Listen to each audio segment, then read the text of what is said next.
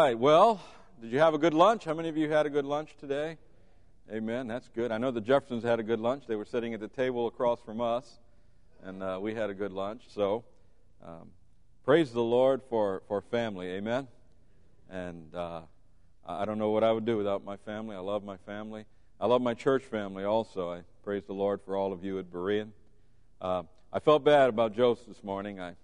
I abused Jose again, and you know, one of these days, when I'm preaching, he's going to learn not to sit on the front row right there, and he'll find another place to sit. But I want to thank Jose for helping me out and allowing me to make him lay on the floor with a chair on his back. And I hope he doesn't. I hope you're not scarred for life, there, brother. And I hope you get over that. All right.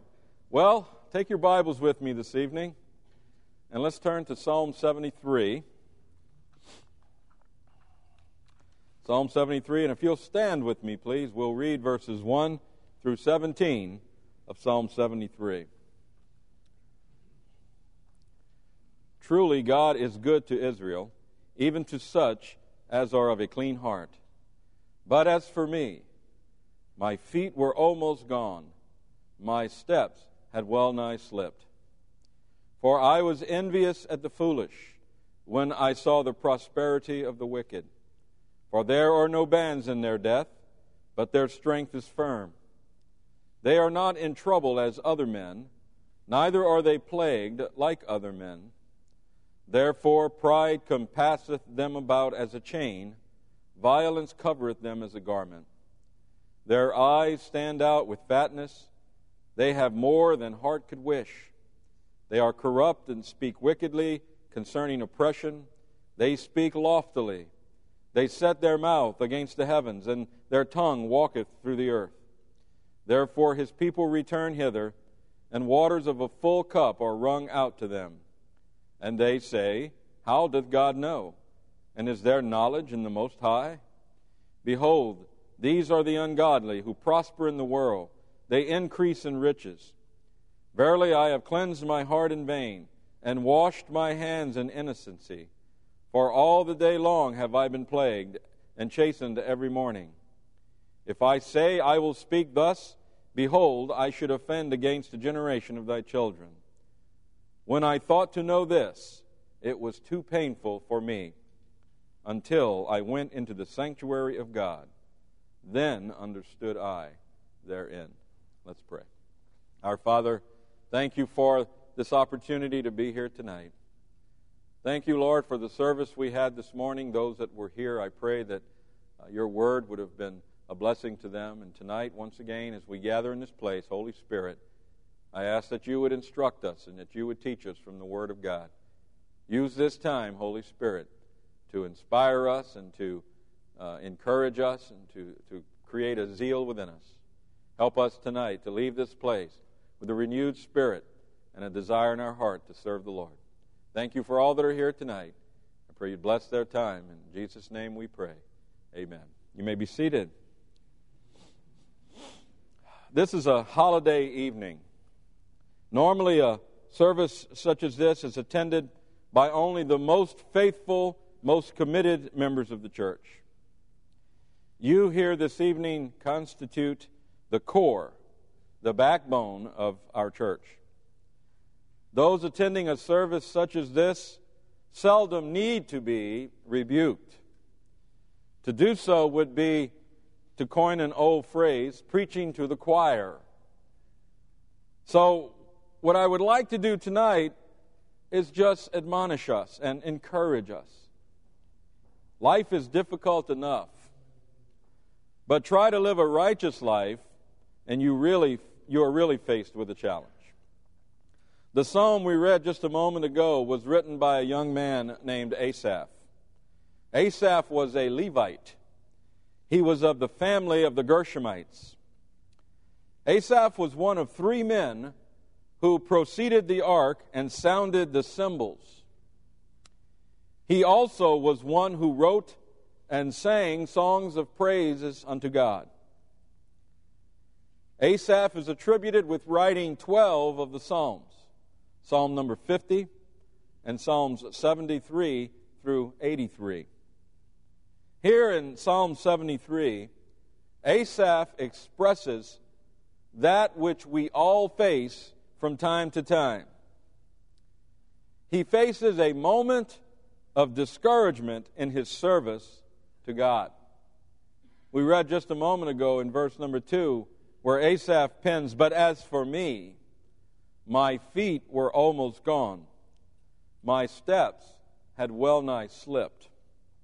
Now why would this be? What could possibly cause a man who lives his life in service to the Lord to become discouraged? Well, Asaph tells us in verse 3 the cause of his discouragement. Look at verse 3 with me again. He pens here, "For I was envious at the foolish when I saw the prosperity of the wicked." Oh yes, the Christian life is not a path leading through beautiful and fragrant rose gardens. It is a path that is often fraught with hardships, with sufferings, peril, and sometimes even death. Paul relates to us as God's people in 2 Corinthians chapter 11 the great sufferings that he endured as a minister of God. He writes, "Of the Jews 5 times received I 40 stripes, save one. Thrice was I beaten with rods. Once was I stoned. Thrice I suffered shipwreck. A night and a day I have been in the deep. In journeyings often, in perils of water, in perils of robbers, in perils by mine own countrymen, in perils by the heathen, in perils in the city, in perils in the wilderness, in perils in the sea, in perils among false brethren, in weariness and painfulness, in watchings often, in hunger and thirst, in fastings often, in cold and nakedness. Beside those things that are without, that which cometh upon me daily, the care of all the churches." And this is the testimony of the Apostle Paul. So can we who seek to live righteously for Christ expect any different? Christ himself warned us of the trouble that we would face. In Matthew chapter 10 and verse 22 we read, "And ye shall be hated of all men for my name's sake, but he that endureth to the end shall be saved." Jesus told us that we are not above the master, and that they will hate us just as they hated him. In Matthew chapter 10, we read the words of our Savior, "The disciple is not above his master, nor the servant above his Lord. It is enough for the disciple that he be as his master, and the servant as his Lord. If they have called the master of the house Beelzebub, how much more shall they call them of his household?" And you and I, as children of God, as men and women who seek to live a righteous life in the sight of our God, we can expect a very difficult, very perilous road. Discouragement will come. And when it does, we, just as Asaph in this psalm, may be tempted to look at the wicked in their revelry and prosperity and become a little envious. The wicked do not tithe. They can afford all the toys that they want. They do not attend church. They can play and entertain themselves unto their heart's content. They have no fear of God. They live life to please every whim of the flesh. And sometimes, from the outside looking in, it appears that they are happy. They seem to enjoy life and suffer no consequences for their lack of reverence for God. They boast of their freedom and independence from the legalism of God and his laws. Asaph is, at this moment, perhaps feeling a little sorry for himself. Those around him are not as he, dedicated and serving the Lord so faithfully. And he has seen their revelry, and he is envious of this. He awakes as he does every morning and observes them as they go their way, oblivious to God and his word. And he begins to hang his head and question his commitment to God. But then something happens. Look with me at verse 17 of Psalm 73. He writes here, until I went into the sanctuary of God.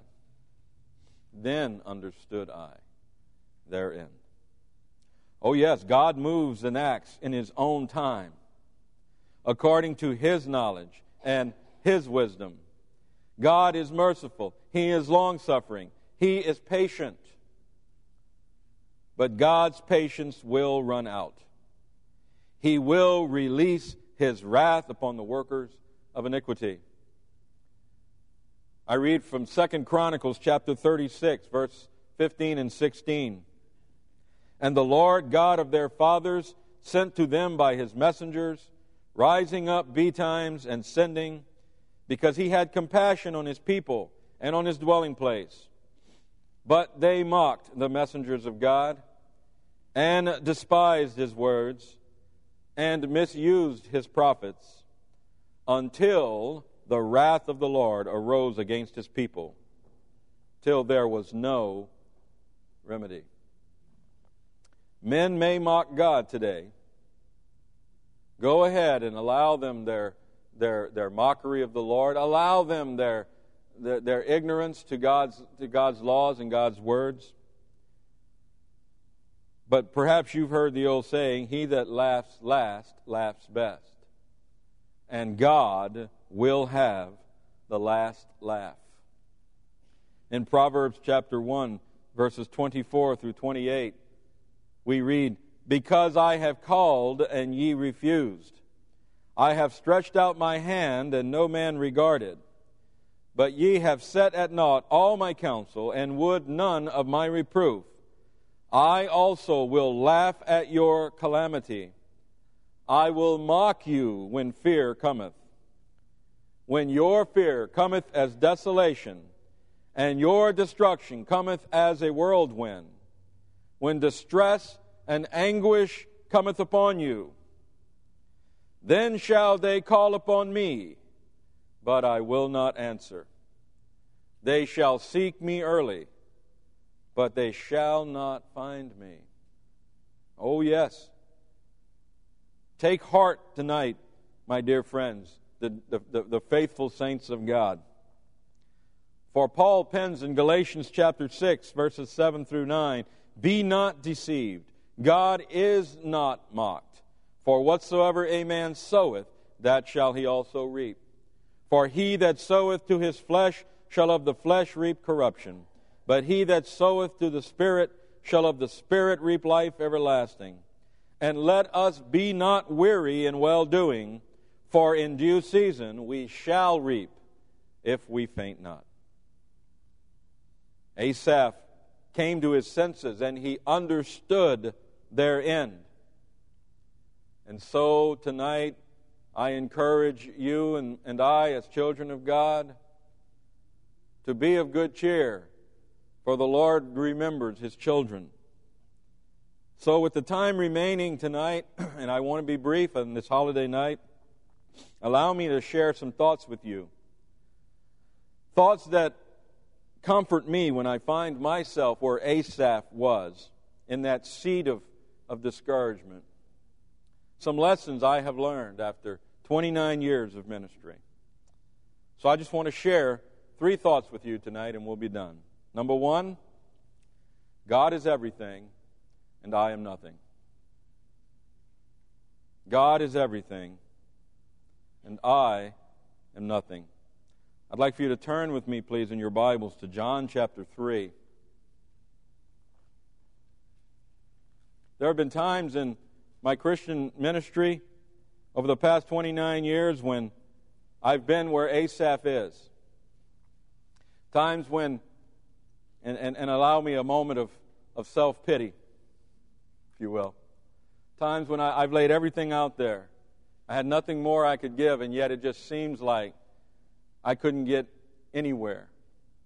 Times when it just felt like you'd look out at the unsaved people, and they had all the nice homes, driving all the nice cars, wearing all the nice clothes, going to all the great events, and I was busy serving the Lord and driving automobiles that just shouldn't have even been on, how they passed safety inspections to be on the street, I don't know.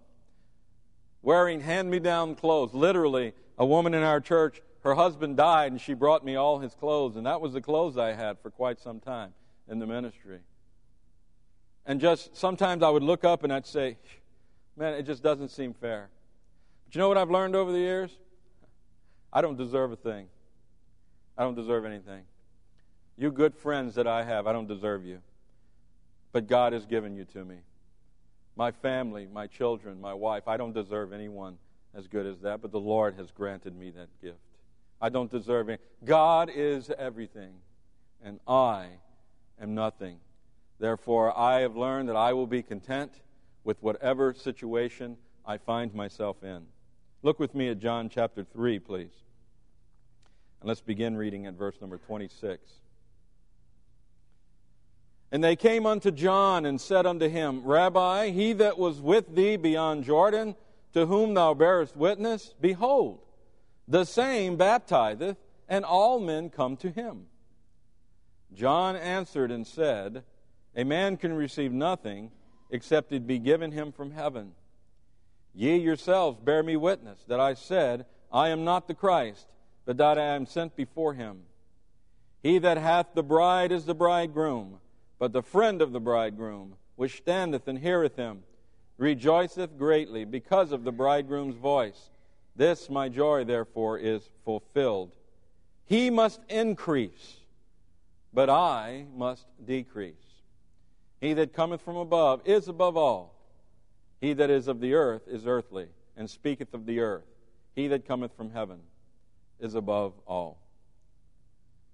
Now, according to Jesus, John the Baptist was the greatest man ever born of woman.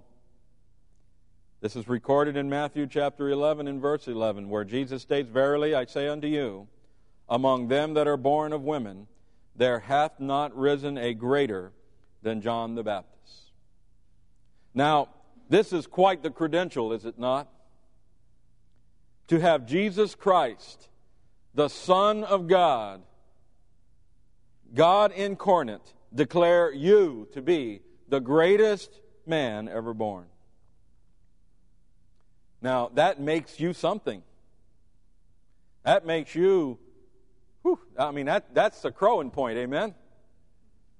You can stand up and you can roll your shoulders back and say, Jesus said, I'm the greatest. That's quite a testimony. But not according to John. See, John declared that he must decrease. See, what happened is they came to John and they said, John, here you are, the big man, doing all the baptizing in the Jordan. Everyone loves you. And here came, oh boy, this Jesus has arrived. And John, you're losing your crowd, buddy. Everybody is running after Jesus' coattails. And John says, he must increase. I must decrease. In other words, John is saying, I am not important. God is important. God's will for me takes priority over my will for me. The things that God provides for me is better than the things that I desire for me. This is exactly what Solomon was trying to say in Proverbs chapter 3, verses 5 and 6, when he states, Trust in the Lord with all thine heart, and lean not unto thine own understanding. In all thy ways acknowledge him, and he shall direct thy path. That is what the Lord taught us in his prayer to God in the Garden of Gethsemane, when he prayed in Luke chapter 24, and he was withdrawn from them about a stone's cast, and kneeled down and prayed, saying, Father, if thou be willing, remove this cup from me. Nevertheless, not my will, but thine be done. And by the way, even in those times when God's will may seem difficult for us, God gives us the strength to obey his will. For in Luke chapter 22 and verse 43, right after Jesus prayed that prayer, not my will but thine be done, we read, and there appeared an angel unto him from heaven, strengthening him. And my dear brothers and sisters, I tell you tonight that when God has called us to do a difficult work, he has given us his angels for strength. He has given us heaven for strength. Be of good cheer. Fear not. God is with us. He will not leave us nor forsake us. God is everything, and I am nothing. David realized this. And this is what inspired him to pen the words we read in Psalm chapter 8 and verse 4, where David writes, "What is man, that thou art mindful of him, and the Son of Man, that thou visitest him?" Oh, my dear friends, tonight God is everything. He's the Alpha and Omega, the beginning and the end, and you and I are nothing. Whatever God desires of us is far less than He deserves from us. Oh, my friends, God is everything, and I am nothing. In those times when I find myself where Asaph was, I remind myself that I deserve nothing, and God is everything, and I am nothing. But then also in those times when I become weary and find myself as Asaph was and when he penned this psalm, I remember, number 2, that tomorrow never comes. Do it today. Tomorrow never comes. Do it today. Solomon, of course, we all know that King Solomon possessed wisdom beyond any man other than Jesus Christ. He wrote these words in Ecclesiastes chapter 9 and verse 10. He writes, "Whatsoever thy hand findeth to do, do it with thy might. For there is no work, nor device, nor knowledge, nor wisdom in the grave, whither thou goest." Now, I must confess here tonight that I am certainly ranked among the world's greatest procrastinators. Yes, I'm one of those men that you will find at 9:45 on Christmas Eve trying to find a gift for my wife. Yep, I put it off to the last minute every year. I'm a procrastinator. Far too often I find myself pushing something off until tomorrow. But the truth is, tomorrow never comes. And yesterday is always just a day away. Because tomorrow, there'll be another tomorrow. And when we fall into the trap of learning to put off the things that we should do, we will usually find ourselves in the place we don't want to be. Tomorrow never comes. Do it today. Now, don't get this out of context. My intention here is not to stress to you the importance of doing what you will do for the Lord today, because you may not have a tomorrow. Listen, you can't say, "Okay, well, Lord, I know you want me to do this. I'll do it tomorrow." You may not have a tomorrow. In Proverbs 27 and verse 1, Solomon states, "Boast not thyself of tomorrow, for thou knowest not what a day may bring forth." Looking unto tomorrow is a presumptuous act, one that assumes upon God's sovereignty. James states this best in James chapter 4 when he writes, "Go to now, ye that say, today or tomorrow we will go into such a city and continue there a year, and buy and sell and get gain. Whereas ye know not what shall be on the morrow. For what is your life? It is even a vapor that appeareth for a little time and then vanisheth away. For that ye ought to say, if the Lord will, we shall live and do this or that. But now ye rejoice in your boastings, and all such rejoicing is evil. Therefore to him that knoweth to do good, and doeth it not, to him it is sin." Several years ago I became quite aware of this truth. And when people come to me and say, "I'll see you tomorrow," I'll usually respond, "Lord willing." Because you see, I learned that God doesn't guarantee me a tomorrow.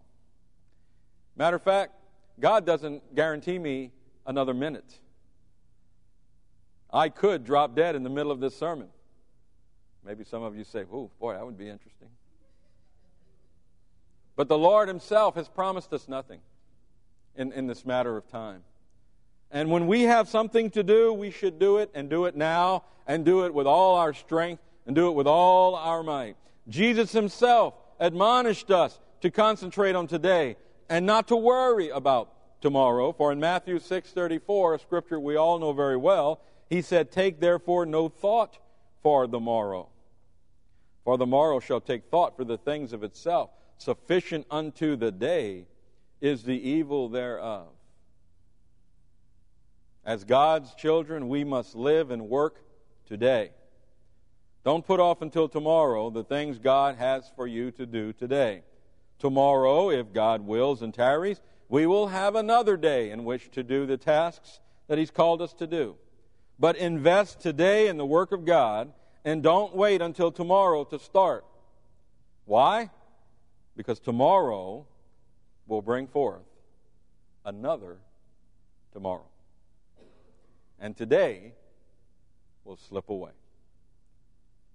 So, first thing I remember when I find myself in those times in my life when I'm a little discouraged by what's happening around me, first thing is I remember that God is everything and I am nothing. And then I remember that I have today and I must work today, for tomorrow never comes. So get it done today. And then thirdly, tonight I would like to say, forsake the temporal and cling to the eternal. Forsake the temporal and cling to the eternal. Matthew chapter 6, verses 19 through 21, we read, "Lay not up for yourselves treasures upon earth, where moth and rust doth corrupt, and where thieves break through and steal.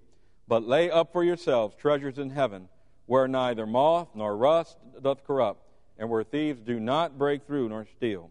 For where your treasure is, there will your heart be also." Asaph was envious when he saw the prosperity of the wicked. He became desirous of their wealth and their authority. He was tempted by their lasciviousness.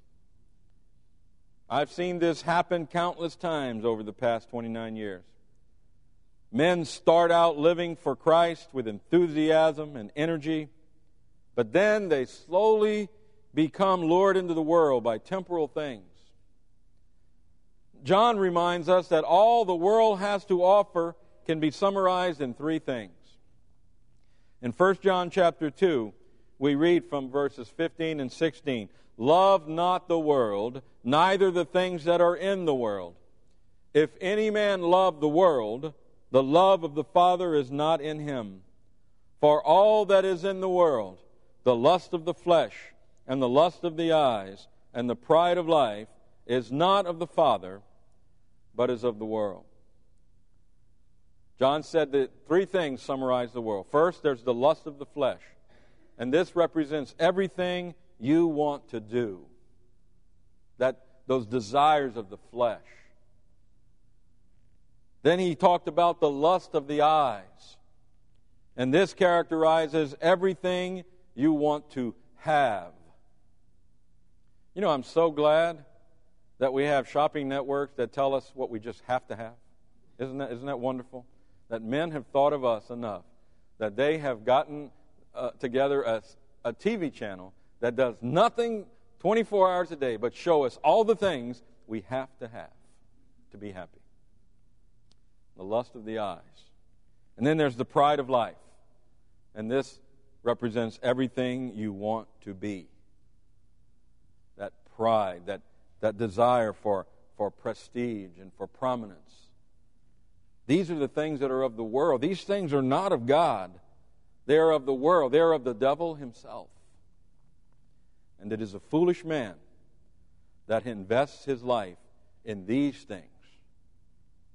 Because John tells us in verse 17, "The world passeth away, and the lust thereof. But he that doeth the will of God abideth forever." Oh, tonight, cling to eternal things. I preached on this a little bit Wednesday night. We as God's children have become far too infatuated with the things of this world.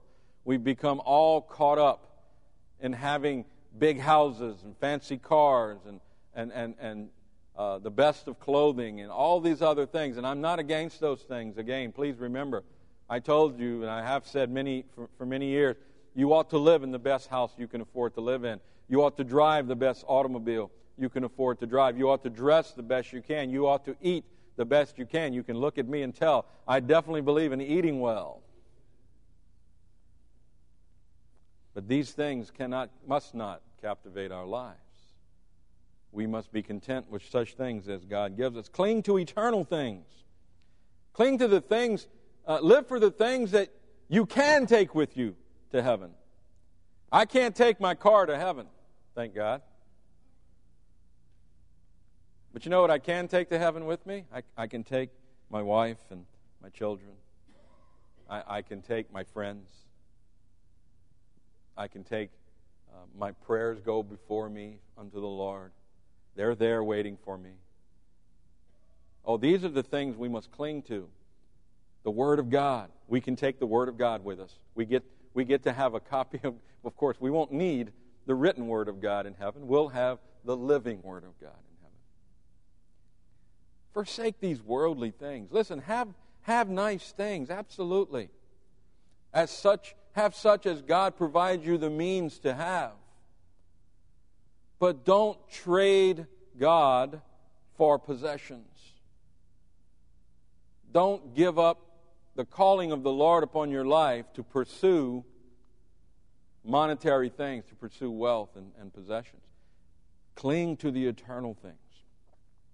Jesus admonished us to lay up treasures in heaven. Seek not for the things of the world. Trust God and be content with the things you have. Be satisfied and use what God has given you to glorify Him. And in this, you will find joy and happiness such as you could never imagine. Asaph found contentment and happiness. And we see in Psalm 73, at the end of the psalm, we see that he did indeed. He did once again find that joy and happiness. But where did he find it? Did he find it in pursuing the things of the world? Did he find it by forsaking God and submitting to the desires of the flesh? Turn with me. Let's go back to Psalm 73. Psalm number 73, once again. Let's all go there. And let's look beginning at verse number 17. Until I went into the sanctuary of God, then understood I their end. Surely thou didst set them in slippery places. Thou castest them down into destruction. How are they brought into desolation? As in a moment. They are utterly consumed with terrors. As a dream when one awaketh, so, O Lord, when thou awakest, thou shalt despise their image. Thus my heart was grieved, and I was pricked in my reins. So foolish was I, and ignorant. I was as a beast before thee. Nevertheless, I am continually with thee. Thou hast holden me by my right hand. Thou shalt guide me with thy counsel, and afterward receive me to glory. Whom have I in heaven but thee? And there is none upon earth that I desire beside thee. My flesh and my heart faileth, but God is the strength of my heart and my portion forever. For, lo, they that are far from thee shall perish. Thou hast destroyed all them that go a-whoring from thee. But it is good for me to draw near to God. I have put my trust in the Lord God, that I may declare all thy works. Oh yes, Asaph found joy and happiness. But he found joy and happiness in the Lord and in God's things. Let us always remember, God is everything, and I am nothing. Tomorrow never comes, so do it today. Forsake the temporal and cling to the eternal. Let's pray. Father, thank you for this time together tonight. And Lord, we love you. But you loved us before we even knew you. Your love is beyond our ability to comprehend or understand. And as we stand here tonight, we are amazed. We are amazed at your care for us. As David said in Scripture, what is man that thou art mindful of him? Father, we just praise your name tonight. We just want to take a moment and worship you and praise you and thank you for all you do for us. We deserve nothing. And Lord, I pray that in those times when we might get a little discouraged, in those times when we might look around us and see the revelry of this world, I pray that we will not be deceived by the things of this world, by the lust of the flesh and the lust of the eyes and the pride of life. But Lord, that we would keep our hearts and our eyes focused on Jesus, the author and finisher of our faith, that we might go forth from this place in your strength, with your courage, and do your work. Thank you for your people here tonight on this holiday evening. I pray, Holy Spirit, you would use this time to strengthen us and encourage us. Thank you for these things, for it's in Jesus' name we pray. Amen.